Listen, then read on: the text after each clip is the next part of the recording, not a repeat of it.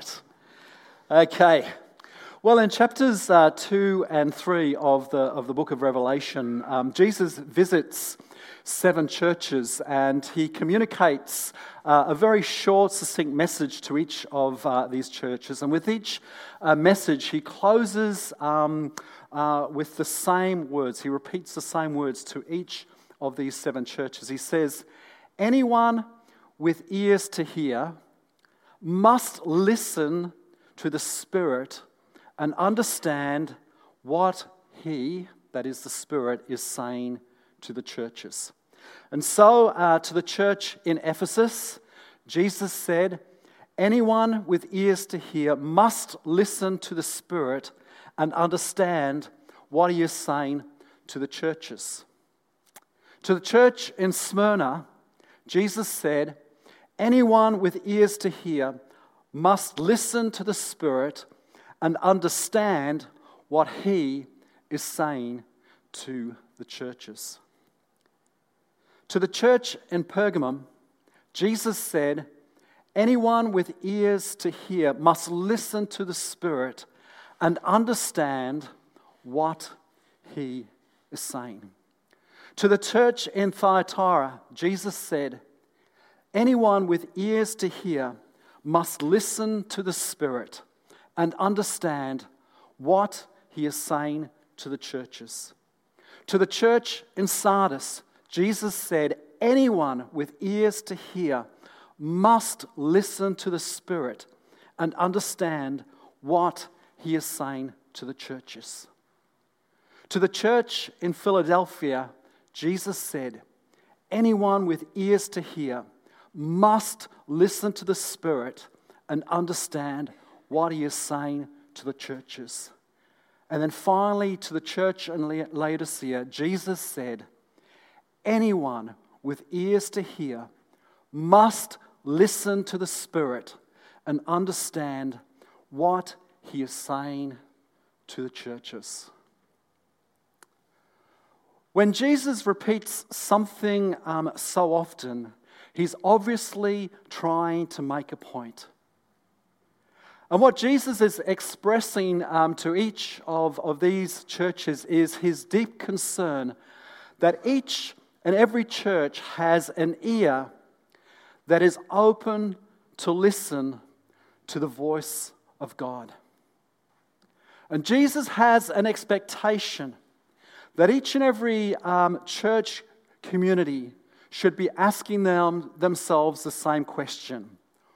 And it is, what is God saying to us? What is the Spirit of God saying to us? And so to the church at Bayview, if Jesus was standing here before us today, He would say, "Anyone with ears to hear must listen to the Spirit, must listen to the Spirit and understand what the Spirit is saying to the church."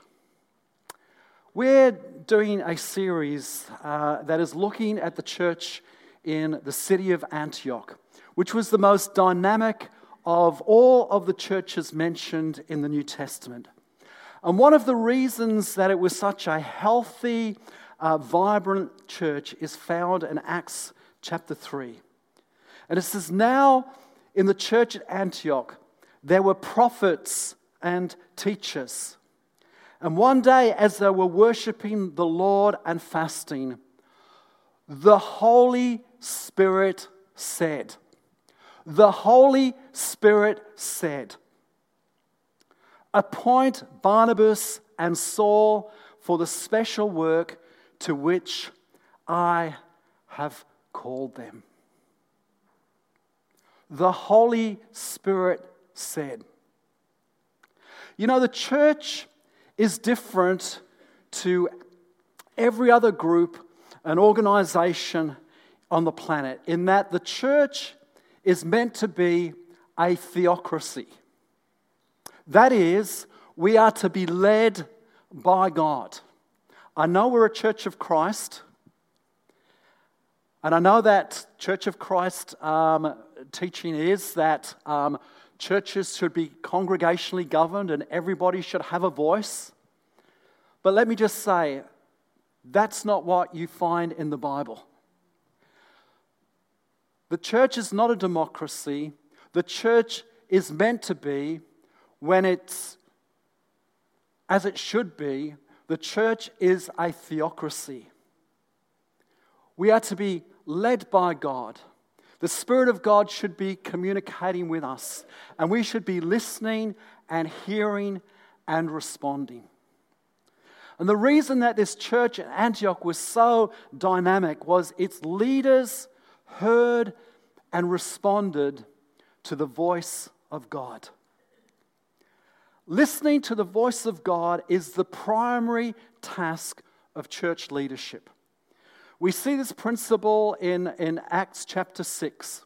It says, "But as the believers rapidly multiplied, there were rumblings of discontent." Now, we don't have rumblings of discontent at Bayview, do we? I'm just over 6 months into the job and I'm still in honeymoon phase. Everybody still loves me and no problems, no issues whatsoever. The Greek-speaking believers complained about the Hebrew-speaking believers, saying that their widows were being discriminated against in the daily distribution of food. So the 12 called a meeting of all believers, and they said, "We apostles, we leaders, we should spend our time teaching the word of God, not running a food program. And so, brothers, select 7 men who are well respected and full of the Spirit and wisdom. We will give them this responsibility. Then the apostles can spend our time in prayer and teaching the word." And so God's message continued to spread. The numbers of believers increased greatly in Jerusalem, and many of the Jewish priests were converted too. So when the leaders in the church in Jerusalem, prioritized waiting on God rather than waiting on tables, the church just boomed. It thrived because the leaders were doing what leaders should do, and that is wait on God. Without the voice of the Spirit, the church will invariably be led by other things, such as good ideas, such as the latest fads and trends. What's Hillsong doing? Because if we do what Hillsong do, if we sing the songs that Hillsong sing, then Bayview will become just like Hillsong, because it works there. Or we will be led by the loudest voices. Or we will be led by crises. We'll be running around putting out fires. Or we will be led by the past. Well, we've always done this at Bayview. So therefore, that's how we're going to do it in the future. The wonderful thing is that God actually invites us into the adventure of hearing and responding to His voice. Now, it would be so much easier to be led by good ideas, or to be led by, let somebody else do the thinking for us, find out what works for them, and let's just adopt that. Or just to be responding to crises or critics. But God invites us into this adventure of hearing His voice and responding to what it is that He calls us to do. So the big question for us then is, how do we hear the Spirit speaking? How do we hear the voice of the Spirit? If that's what Jesus called the 7 churches to do, and if that was what seemed to be how the church in Antioch did things, what does that mean for us today? Well, it says that in Antioch, it says, one day, as they were worshipping the Lord and fasting. We won't worry about the fasting for the moment. We will come to that. You can relax. You can have morning tea and you can have lunch and you can have dinner. We're not going to go into the fasting, but it says, one day as they were worshipping the Lord, the Holy Spirit said. As they were worshipping the Lord, the Holy Spirit said. It seems to me that worship is the place from which the voice of God emanates. It's worship that attunes us to the voice of the Spirit. So, the next question is, what is worship? Well, the word that's used throughout the New Testament for worship is a fascinating word. And it literally means to kiss like a dog licking the master's hand. To kiss like a dog licking the master's hand. If we want to become a worshiper, then we've got to become like a dog. You know, when I was a young boy, growing up in the northeast of England, my dad was a tailor and he used to make little suits for those 3 boys. And my parents would do the awful thing of dressing us all exactly the same. We'd have these little waistcoats and little shorts. And being English, we'd have our socks and sandals, because that's what English people do, is they wear socks and sandals. And we'd be marched off on a Sunday morning to visit our great-grandmother. And we knew what would happen when we climbed. She lived in a terraced house, and we'd climb up the stairs. She was a very old lady. And we were all in fear and trembling, because we knew what would happen when we got to the top of the stairs. She would be sitting there in her chair, waiting for her great-grandchildren to come, and she couldn't wait to see us. And me and my 2 brothers, we were in fear and trembling, because as we walked through that door, there she was. She was a rather large lady. She had facial hair. That's okay, ladies are allowed to have facial hair, but she had prickly hair. She had false teeth. And she salivated. We were required to go up to her. I was going to use Louise as a demonstration, but I thought that's probably not very appropriate, the description I'm giving. But she would love to grab our cheeks and kiss us, slobber all over us. And then we'd sit there quietly during the course of the visit, and we knew we'd have to go through the same thing on the way out. That's what kissing meant to me as a young child. It was just like the most dreadful thing in the world. As I got older, kissing took on a whole new dimension. Let me just give you some interesting facts about kissing. Do you know that most of us can recall 90% of the details of our very first kiss? It's interesting, isn't it?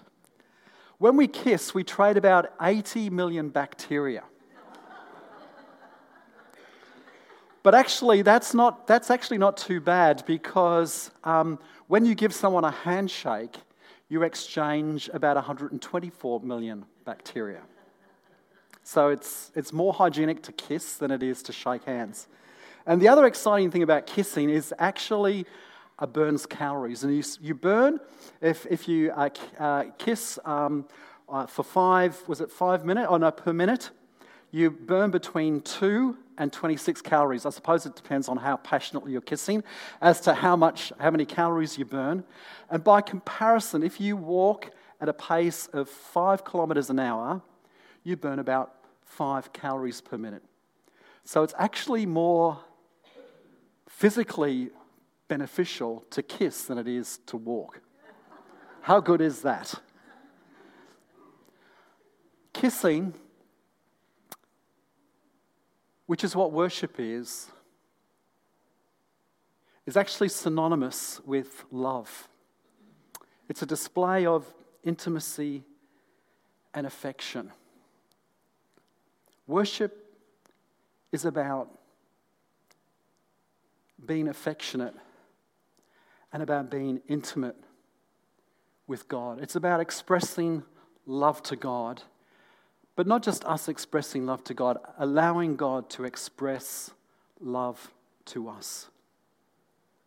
This is a photo of Bee, our dog. And Bee is going to teach us this morning how to become worshippers. Because for those of us who are dog lovers, we know that that is an expression of love towards us. Our dogs are enthusiastic. So I get home from work and Bee is usually so thrilled to see me. And she'll run up, I walk in through the door and she's all over me and she wags her tail. And Louise does exactly the same when I walk in through the door. She's so excited to see, so enthusiastic. She just kind of shakes like this. She's all over me. It's wonderful. You see, worship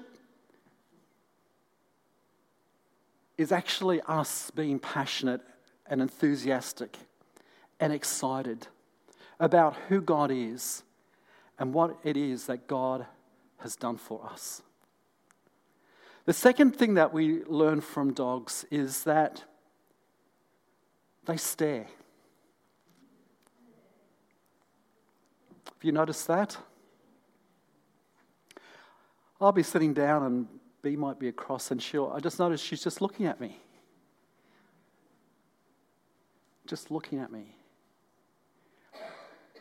And what worship is taking the time to, sometimes we need to be passionate and enthusiastic and excited, but other times worship is actually just being still and contemplating and reflecting upon God, who He is and what God has done.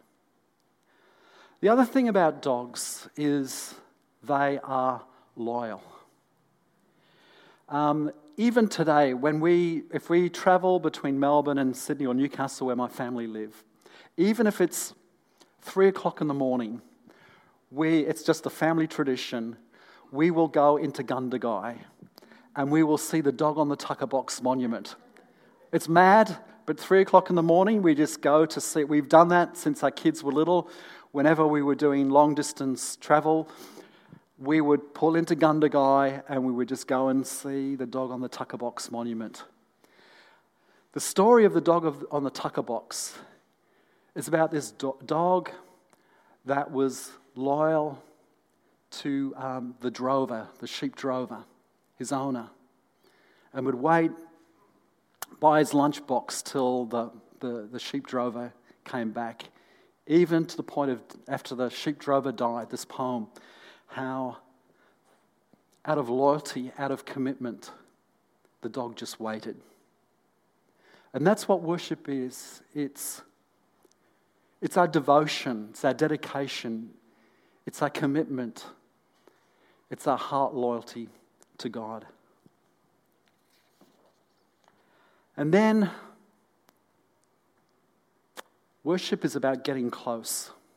This morning, our dog Bee, as she does every morning, jumps up on our bed and then wrestles, and we relent. And I know this sounds awful just for you non-dog lovers, but she gets under the blankets and she'll press in. She'll press in. She'll push and wriggle her body as close as she possibly can so that she's touching. And that's worship. It's pressing in. It's getting close to God as we possibly can. Worship is about expressing love in the kiss. It's about enthusiasm. It's about contemplating and reflecting. It's about our devotion, our loyalty to God. It's about getting close to God. The story of Mary and Martha in Luke chapter 10 says, as Jesus and the disciples continued on their way to Jerusalem, they came to a certain village where a woman named Martha welcomed him into her home. Her sister Mary sat at the Lord's feet, listening to what he taught. But Martha was distracted by the big dinner she was preparing. She came to Jesus and said, Lord, doesn't it seem unfair to you that my sister just sits here while I do all the work? Tell her to come and help me. But the Lord said to her, my dear Martha, you are worried and upset over all these details. There is only one thing worth being concerned about. Mary has discovered it, and it will not be taken away from her. I want to apologize to you as a church because I have been more of a Martha than a Mary. My primary job as a leader, as is demonstrated in Acts chapter 13 and Acts chapter 6, is to wait upon God, not to wait upon tables. Circumstances and my Protestant, deeply embedded work ethic have pushed me to this place where I've moved away from what my priority ought to be. And I want to apologize to you because you don't need somebody who waits on tables. What you need is you need somebody who waits on God. That is the priority of leadership. And some things just have to be left undone from now on because I can't continue the pace. And the church deserves better than just a worker. The church needs a worshiper. One of the things that I am working on right now at the moment is we're in the process in the background where forming a leadership team of men and women who will worship together and listen for the voice of the Spirit. Because the future of Bayview actually depends on that. God, deliver us from good ideas. God, deliver us from fads and trends.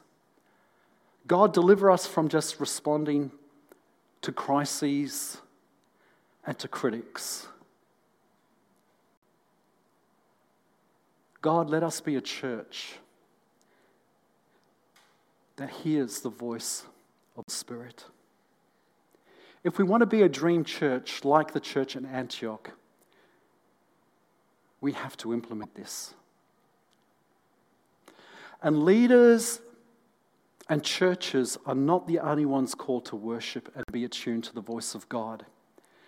Each of us as followers of Jesus is also invited to worship and hear the voice of the Spirit for our own lives and for our own families.